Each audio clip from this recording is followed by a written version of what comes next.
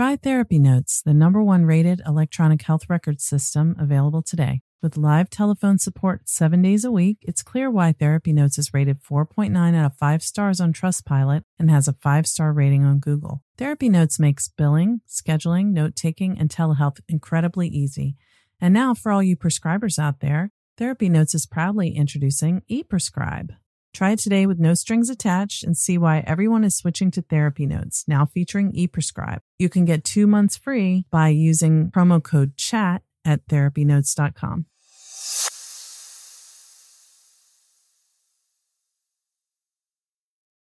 Trauma Therapist Network is a website to learn about trauma and how it shows up in our lives and to find a trauma therapist. Go to traumatherapistnetwork.com to find a trauma therapist near you today.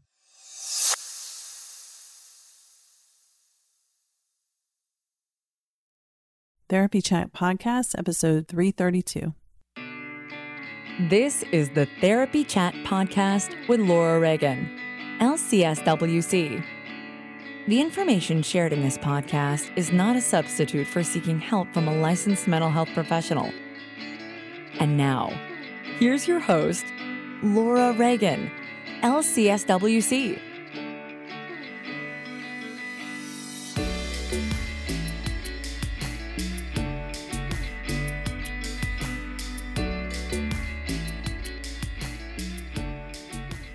Today's episode is sponsored by Trauma Therapist Network. Trauma Therapist Network is a platform for finding a trauma therapist, learning about trauma, and understanding about how trauma shows up in our lives and what the healing process can look like. Go to www.traumatherapistnetwork.com to learn more.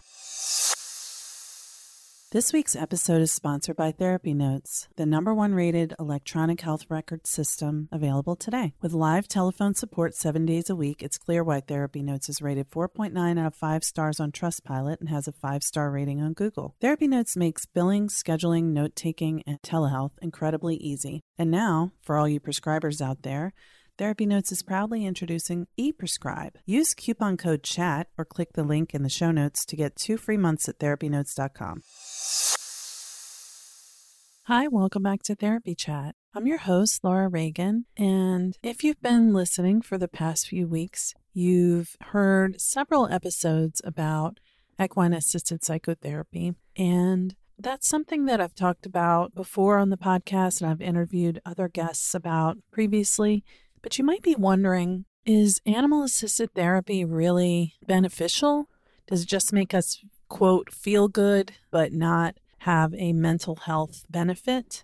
And I think our conversation that you're going to hear today will help you understand in a different way what is happening during an animal-assisted therapy session. My guest today is Philip Tedeschi. Philip Tedeschi is the founder and formerly the executive director of the Institute for Human-Animal Connection and a clinical professor at the University of Denver Graduate School of Social Work. So when I talked with Philip, he was still the executive director, and now he is still there with that program, but he's not leading it. He still teaches in the program.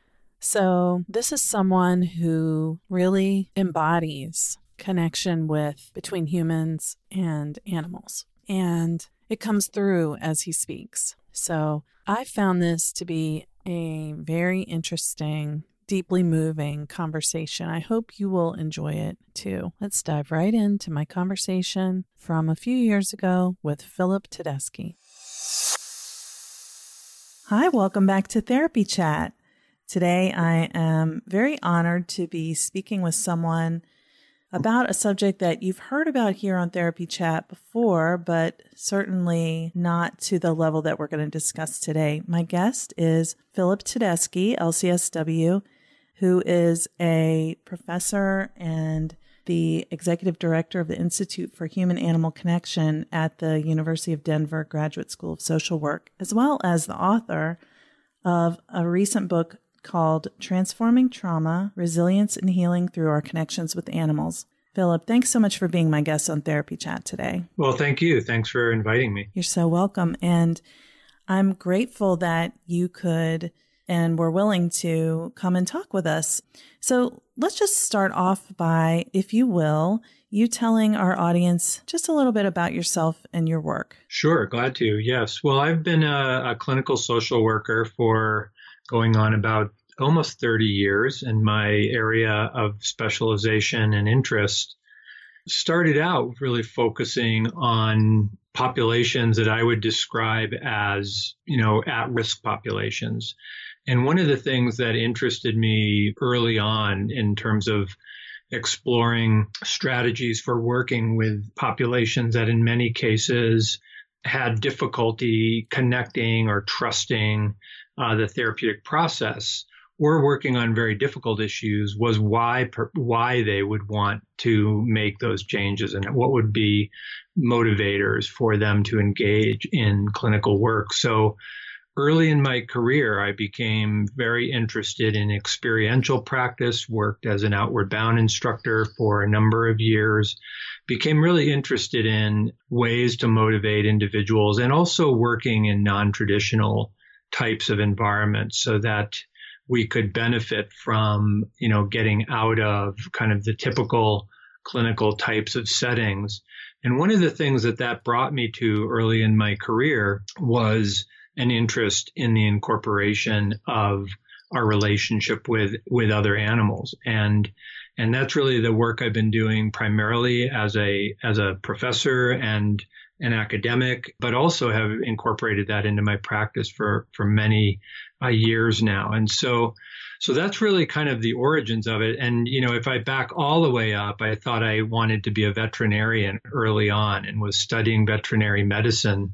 And at the time, I was at the University of Wisconsin in Madison and was asked to teach. At that time, I was working as a veterinary technician in their large animal hospital and also running their equine program. And in the course of that work, was asked if I would teach a class of fairly newly deinstitutionalized adults with schizophrenia who had been diagnosed with various dimensions of schizophrenia, how to ride horses. And at the time, I knew a lot more about horses, frankly, than I did about schizophrenia.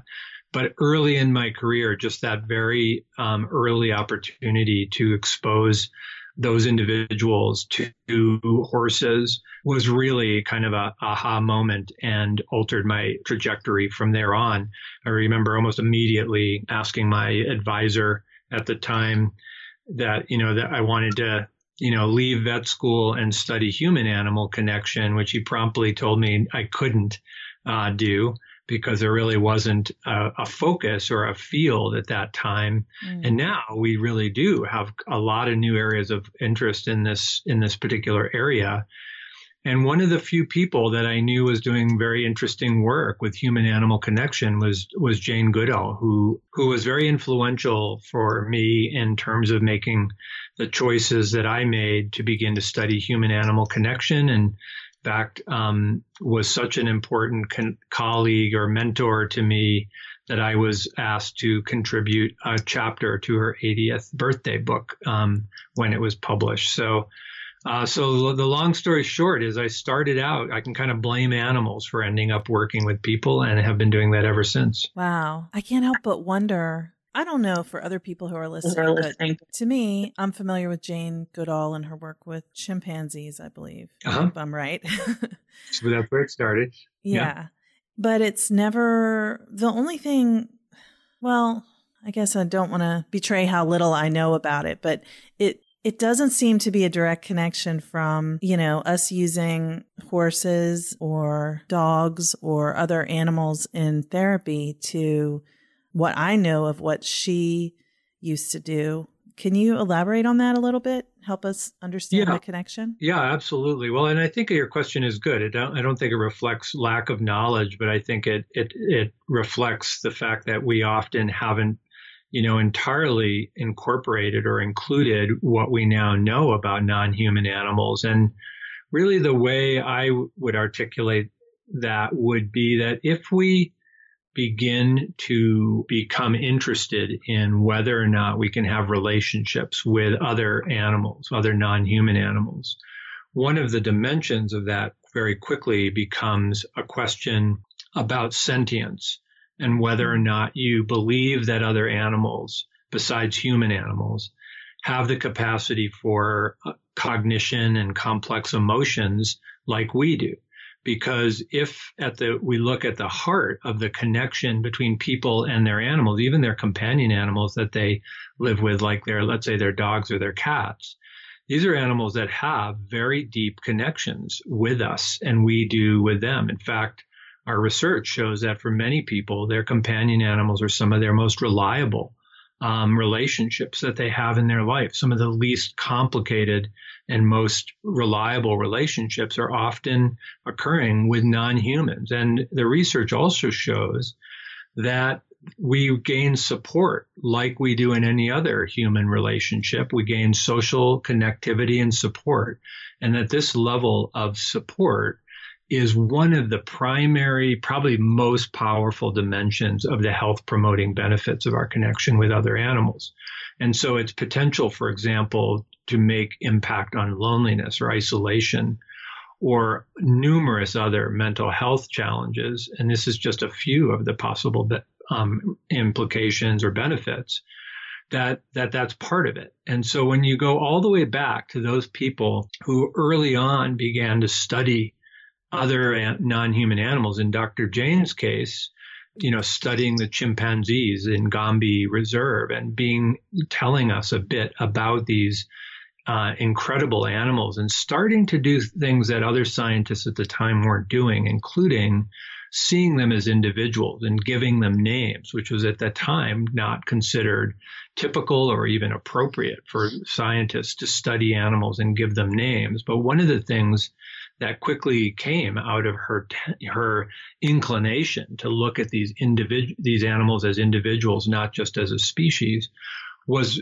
a recognition of behavior that was suggestive of complex emotion and thought, and what we sometimes now call belief in animal mind. And the concept of belief in animal mind is often the basis for us recognizing that we can have relationships with other animals that are not human. Yeah. Wow. I mean, you're really getting me thinking so much, but, it just, one of the things that comes into my mind is how so many people think that, for example, I've heard a lot of people say that cats are stupid because they don't, quote, they don't come when you call them, or they don't know their own names, which is I know that's not true because I've had cats and, Yep, definitely not true. Yes. I mean, they're very, very smart, but they're very sensitive. And you feel when you have a pet, you can feel that emotional connection with them, I guess, if you allow yourself to. But I also think that often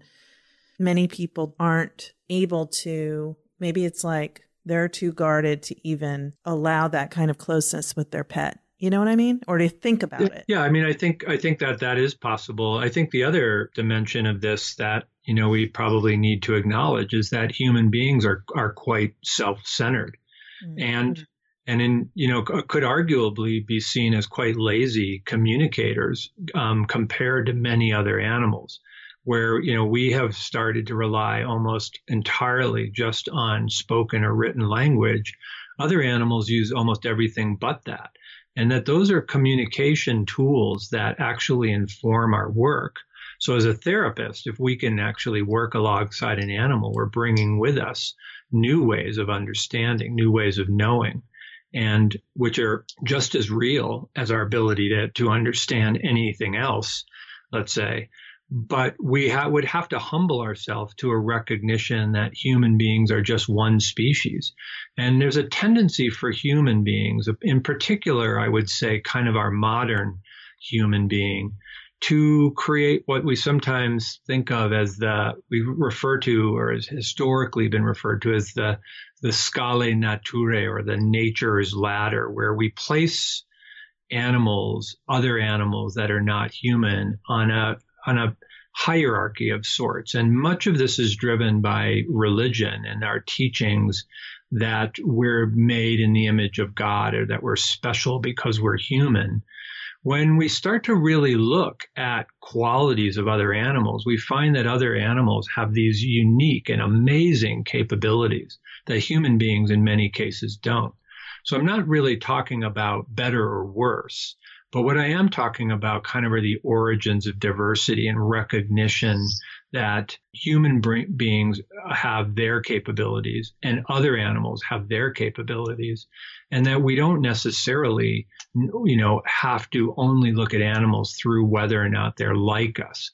And unfortunately, people routinely do this, where we, if they're look like a baby or remind us of a child or are designed in ways that meet our human kind of centric orientation and needs, then they get more value.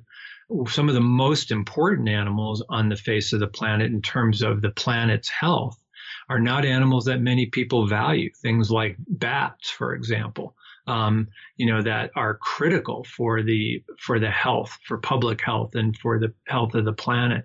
And yet most people probably don't spend much time thinking about the importance of their relationship with those types of animals. So one of the, wonderful things about my work, I suppose, that I value more than anything else is it's really allowed me to reflect on diversity and the significance of our interconnectedness with other animals, including the environment, the living environment. And at the heart of the therapeutic process, which I'm sure we'll talk a little bit about, is this understanding that health is optimized when we're in contact with other healthy living systems and other animals. And that's really the basis of my new book. Wow. Yes. I love that perspective. And I know it's true, but it just seems like it's just becoming, that message is just becoming amplified in our culture, just beginning to be really more mainstream, that we exist for connection with others. And, we're all, there's a big ecosystem here. It's all working together and we're part of it. It's not just, the place we live and the things that are around us to serve us, which is kind of the way human development in terms of like civilization, the perspective, that brings has been. It's like there's people and then there's the non-humans, which are not worth as much. Yeah, that's exactly right. I mean, and we have, lots of reason for people who care about animals to be frustrated and upset these days, because we are seeing such a level of irresponsible and callous kind of regard for protection of other animals. And it does ultimately relate to our well-being as well. And, I think it's one of the areas that I hope other mental health practitioners, particularly social workers, I think should understand this, because we use terms like person in environment or systems theory as our grounded concepts for most of our work. And yet when we've talked about that historically, the field of social work often has not meant living environment or green environment, but built environment or the human kind of environment around us. And ironically, I think we will be in a time, if we're not already in this time, where literally every social worker should be trained and understand this and the implications of our connectedness to healthy living ecological systems and other animals, because these will be ultimately critical aspects of human health and even human security.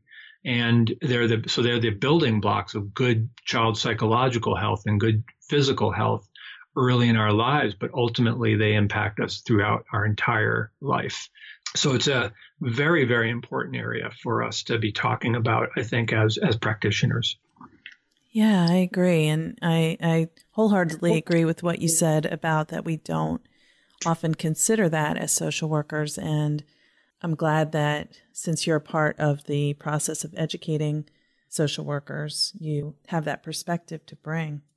Yeah, it's been a real joy working with students. I teach in a program at the University of Denver that's all graduate. It's an all graduate program, and I'm always amazed by the students that arrive in our program, because they have been thinking about this, and many of them clearly understand the significance. In fact, often what has drawn them into this inquiry, professional inquiry, has been that animals have already been significant in their lives. I've had many students tell me, that they've had an interaction with an animal that literally saved their life.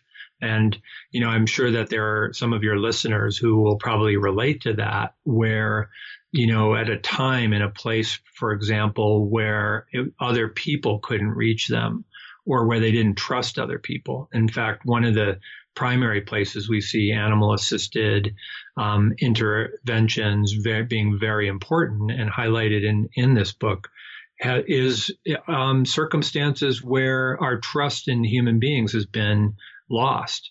And, what happens to somebody who can no longer trust? Well, those are often the persons who end up, in our offices, in our carceral systems, in crisis, and often in tremendous amounts of pain that can create problems for themselves and others. Yes.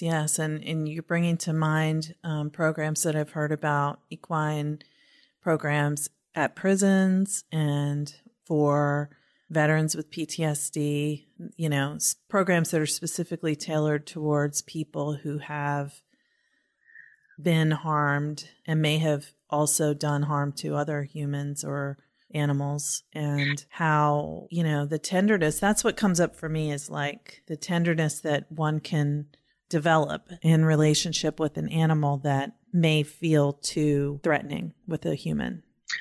Yeah, I think that's right. And, probably some of the most exciting scientific and research developments in our field have been to understand that when we're in a safe interaction with an animal, that it can actually change our interpersonal neurobiology to the degree that it may allow individuals who have previously been unreachable, or in many cases what we sometimes refer to as treatment resistant or untreatable, to have new tools in that with those populations. And I'll just give you an example of a few.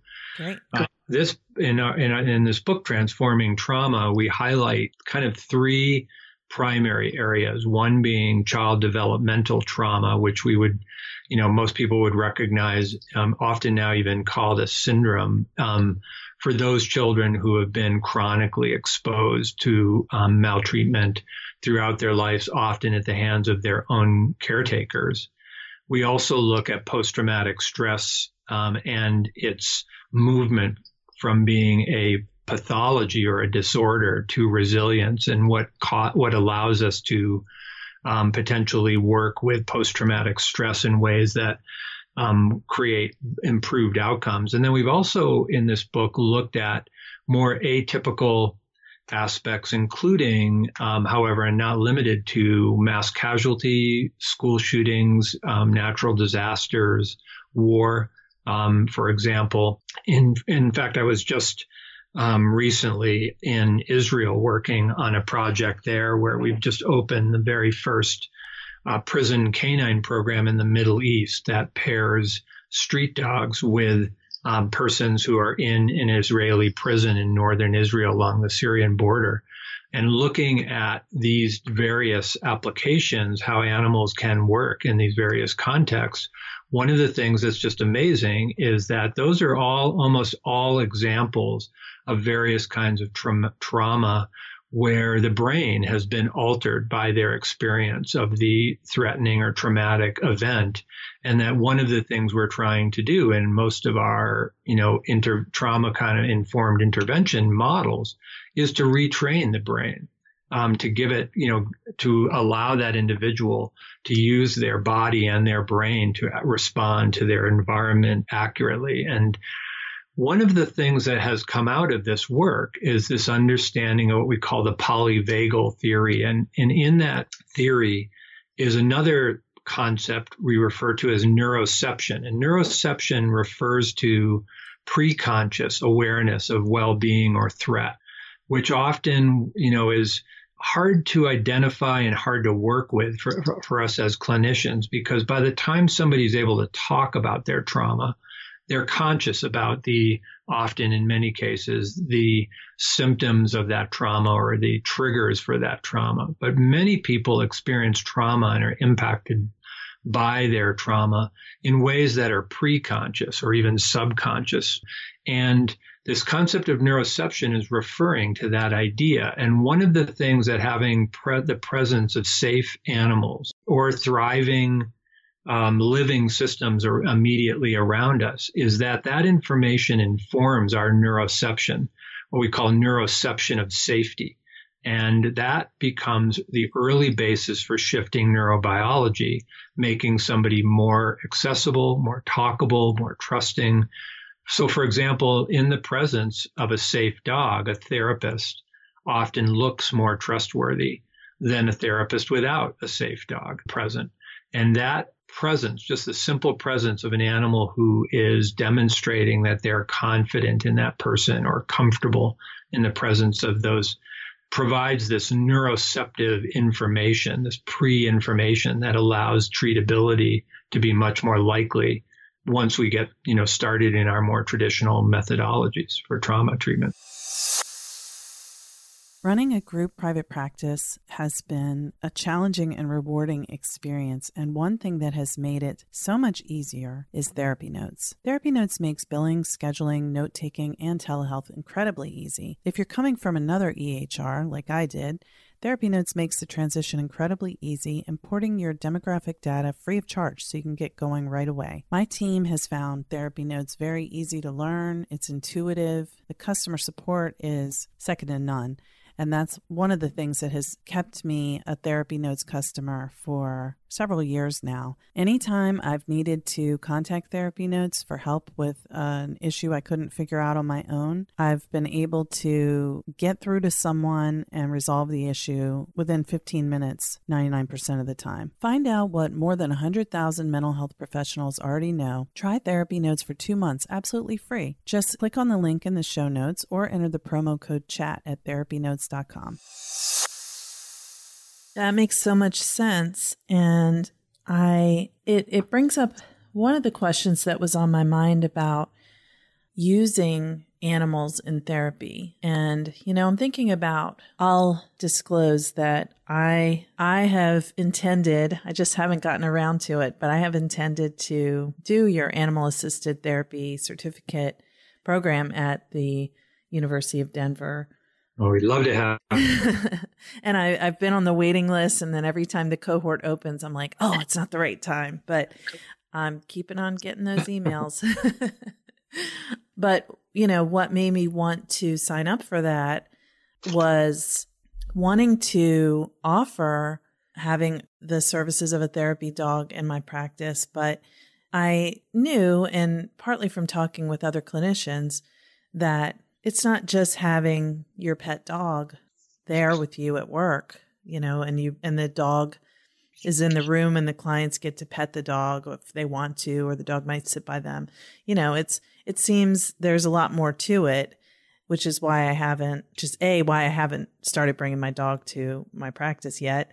And B, why I haven't signed up for the program yet, because I know there's a lot to understand about it. Well, there is a lot to understand about it, but one of the things that you're saying, I'll just put this out there as maybe as a consideration. The origins of our field, in some ways, at least the modern day origins of incorporation of an animal in a psychotherapy session, could be traced back to people like Dr. Boris Levinson, who also snuck his dog into his own office because he just liked having his dogs with him. He was a child psychologist. And, what he noticed in short order was that the child clients in his office would get out of their chairs and they'd sit on the floor, and they would often sit with his dog or his dogs. And then he would find himself awkwardly sitting above the child in his chair. And so he would get out of his chair and then sit on the floor.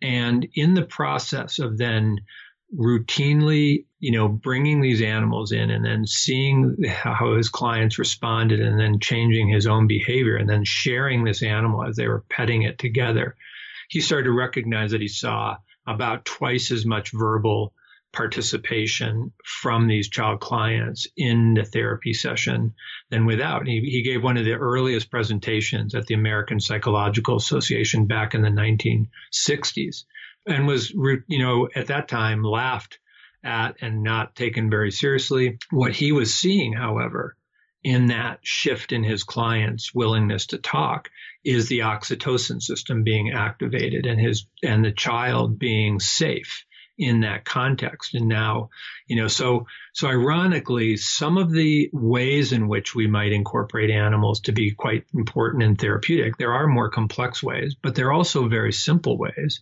And by having the presence of a safe animal in our lives, it changes us. It changes our physiology and ultimately changes, the way in which we interact with the environments around us.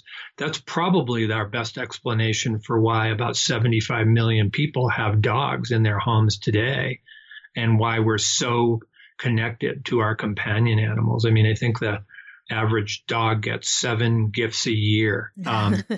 And Valentine's Day is the most popular day to give gifts on, right? So this is a real love affair, not by accident, but because we actually often have some of our best times and feel happy in the presence of our companion animals, and they feel that way around us too, in most cases. Yeah. Well, that's pretty validating in terms of just having the animal there and how it can help both probably the therapist and the client to feel more relaxed and more comfortable to allow the therapeutic relationship to unfold. That's reassuring that just that is valuable. Yeah, and I think, and then to your own interest, and maybe some of your listeners have been thinking about the same thing. With the main area, if I was to point to kind of one of the big competencies we look for and why we run programs for education and training for practitioners and clinicians is really developing our ethics, kind of turning into ethicists alongside the skills necessary to be a good therapist with an animal. It really is this idea of whether or not we have sensitized ourselves to and taken the time to learn what the implications are for choosing to use another sentient being. And I use that term use intentionally because we are making a decision to put them in that situation. And as a result, we have a deep responsibility to them. It's unlike any other therapy where we wouldn't say, I'm going to use my child for that purpose, or I'm going to use a prop of another human being for that purpose. Every other intervention is really, allows that practitioner to make a conscious decision to be in that role. And we're making that decision for the animals that work with us. So that has both a moral dimension to it. In other words, is it the right thing for us to do to incorporate an animal? And if so, what kinds of animals and which animals could benefit or have a positive experience doing that work with us? And then secondarily, it brings up a question of how do we go about becoming then supportive and a good advocate for the animals that are working with us to ensure that their well-being is really an important part of our agenda. That is also turns out to be a great focus because it's the vehicle by which therapeutic benefits transfer. We would not get a therapeutic benefit from having an animal that's in distress or being harmed in a therapeutic environment. In fact, there's reason to believe that it would be just the opposite, that it would be significant risk factors involved.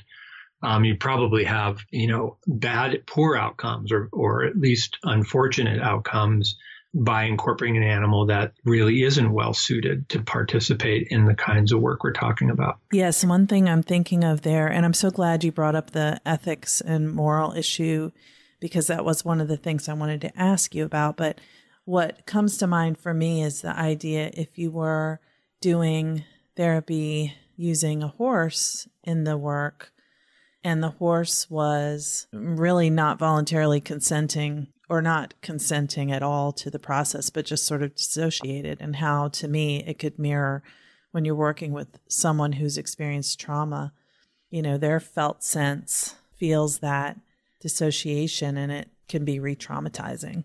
Yeah, I think there certainly is potential for that. It might also be like, what would it be like to have a therapist who doesn't really want to be there, and, those sorts of things. And I think the term you used is an interesting one, the concept of consent. And it goes back to our early discussions about, can we actually speak? Do we understand other animals, and can we speak with other animals?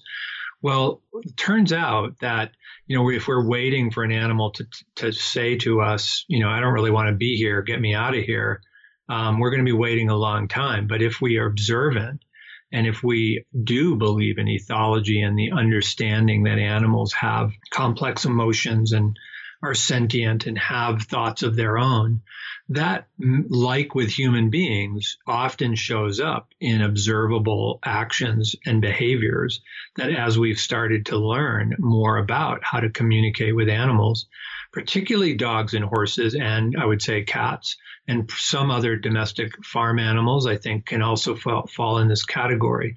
Dogs are probably the most identifiably clear communicators with us, in part because they've been evolving alongside human beings for, tens of thousands of years. And this coevolution, or what we call evolutionary continuity, this connection allows dogs now to be literally the smartest animal relative to human emotion, human communication, human affect. And conversely, we understand a lot about what dogs are communicating. And so the animals that we have the best ability to have that kind of level of synchronicity or good communication with often allows us to do a better job incorporating them in the work we're doing in ways that are ethical and appropriate. Yeah, that makes sense. It's like they know how to communicate the way that we can understand it because Sure. They're evolving in a way. They're smarter because they've learned how to adapt to us so that we can understand them. So we say, oh, dogs are smart because we can understand. That's right. Well, we do. Yeah, and I think your comments about cats were interesting. I was just going to say, I think, cats are a species that we've been evolving with, but not for quite as long. And they're a very different species than dogs. They have a lot of different needs than a dog does. And so if we're thinking of our cat as just a tiny dog, we're going to be frustrated because that's not who they are, right? And yet if we really study feline behavior and learn about cats are very intelligent and very capable of communicating a lot of information to us, and also are very different species with different needs than us. Yes, I feel that. And, as a cat lover, I've had many cats, and I've witnessed how they sense and understand a lot more than we do in many situations about what's going on, even in our own emotions, and how, they can't really tell us, but if we can learn to understand what they are trying to tell us with their body language, there's a lot there. Absolutely. Yeah, there's also, interestingly enough, quite a lot of intersectionality. Cats are one of the most targeted animals for interpersonal kind of violence in the home. Mm-hmm. Often when we have kind of unpackaged the cause of cats being such a target for this, is that many of the controllers and persons engaged in this harm directed at cats attribute, whether they're female or male cats, attribute female qualities to those cats and often describe them in similarly pejorative ways to the quite aggressive ways that many men, for example, who target women for violence will talk about the rationale for needing to control or be abusive in their intimate partner relationships. That's a point I've never thought of, but that sounds very true to me. So, Philip, I'm sad that our time is already coming to an end, and we really barely got to talk about your book. But can you give maybe a brief little summary for our audience? And maybe you can return in the future if you're willing to. But for now, could you give our audience just a little brief summary of really who this book is for and how it can be used? What you've already described sounds very interesting. So I'm sure you're going to find a lot of people wanting to buy it after they hear this. Well, I hope they do. It was definitely a a work of love, and it took us about 4 years and emanated out of our conference that was named the same thing, called Transforming Trauma. And by the way, I'll just mention for persons very interested in this area, we have conferences every year at the university. And then alternating years, we partner with a program called Green Chimneys in Brewster, New York, to put on major conferences that are for those people really wanting to learn more about, the intersection between human health and animals. These would be good conferences to maybe take a look at. So 4 years ago, we ran a conference called Transforming Trauma, where we were highlighting kind of the new work being done in this area. That was the impetus for the book. It's published by Purdue Press. And the foreword of this book, which I was very happy he agreed to do this, was provided by Dr. Bruce Perry, who is many people would know. Yeah. Dr. Bruce Perry is probably the leading child trauma specialist in the United States, and for many years has been an important researcher in the area of child developmental trauma, is the founder of the Child Trauma Network, and also the neurosequential model for treating trauma in child developmental trauma. And in that model, and he talks about this right in the foreword of the book, is this recognition that we often really need to build into the interactions with children whose trust has been so harmed by this chronic maltreatment, is positive interactions that are both safe and pleasurable and rewire the brain through the very kinds of changes in interpersonal neurobiology that I was just discussing that occurs with our interactions with safe animals. And he, as a result, has been very supportive of the inclusion of animal-assisted interventions in many of the programs that are operating under his supervision, including one of our primary programs here in Denver that the dog that's sitting right under my desk at the moment is a dog who works at this child trauma academy. And so I'd say for people who would like, who are working as trauma specialists and who are interested in this area, I think you'll find this book illuminating. We also try to cover non-traditional methodologies, including, and just one example I'll give is the role that animals play, even street dogs, unwanted dogs, can play in places like central Uganda and treating the survivors of the Ugandan Civil War, who in many cases have very few or no resources for, mental health recovery. They may not even necessarily use the term post-traumatic stress. And yet dogs are being deployed as ways to help those individuals recover. So we're starting to see this occur all over the world. We have students on every continent in the world, except for, I think, Antarctica at this point. And we're thrilled that people are starting to rethink their relationships with other animals, whether they choose to incorporate them as a therapist, or even if they're just trying to deepen the relationships with their own animals. I think is time really well spent. So this book, I think, gets into a lot of that, as well as quite a deep dive into the ethical responsibilities of our work with other animals. Thank you. Sorry for all the noise, but my dog is getting very excited because she sees a squirrel outside. Yeah, I had a feeling it might have been an animal. Just running back and forth. Well, I think your book sounds amazing, and I hope that our audience is going to go and grab it up. But I know you have the program at the university, as well as you do consultation with clinicians as well. Is that right? That's right. So I do consultation with clinicians who are interested in thinking about this as part, or maybe are already doing this work. And through distance supervision. And we also do have a number of educational and academic programs. If they're interested in that, probably the easiest way to get familiar with that is just search Institute for Human-Animal Connection. That will bring you to our program at the University of Denver. And there is a live link to a number of the programs that we run there, including our humane education professional training called Raising Compassionate Kids, which is focused on training professionals to do intervention with early learners.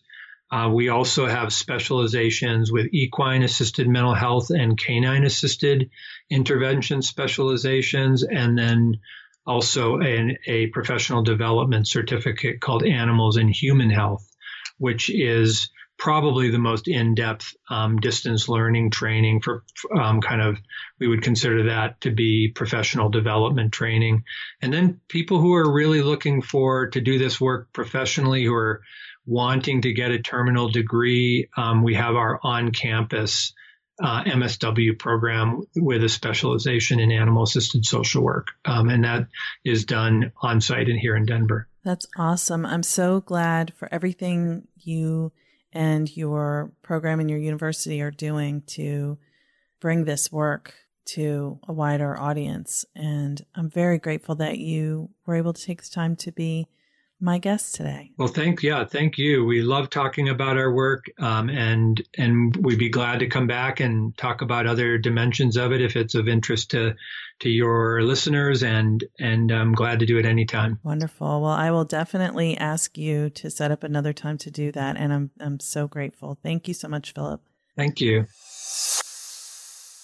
Thank you to Therapy Notes for sponsoring this week's episode. I do love Therapy Notes. It's such an asset to my business and makes my job as a practice owner and a therapist much easier. Try it today with no strings attached and see why everyone is switching to Therapy Notes, now featuring ePrescribe. Use coupon code CHAT or click the link in the show notes to get 2 free months at therapynotes.com. Thank you for listening to Therapy Chat with your host, Laura Reagan, LCSWC. For more information, please visit therapychatpodcast.com. Try Therapy Notes, the #1 rated electronic health record system available today. With live telephone support 7 days a week, it's clear why Therapy Notes is rated 4.9 out of 5 stars on Trustpilot and has a 5-star rating on Google. Therapy Notes makes billing, scheduling, note-taking, and telehealth incredibly easy. And now for all you prescribers out there, Therapy Notes is proudly introducing ePrescribe. Try it today with no strings attached and see why everyone is switching to Therapy Notes, now featuring ePrescribe. You can get 2 months free by using promo code CHAT at therapynotes.com.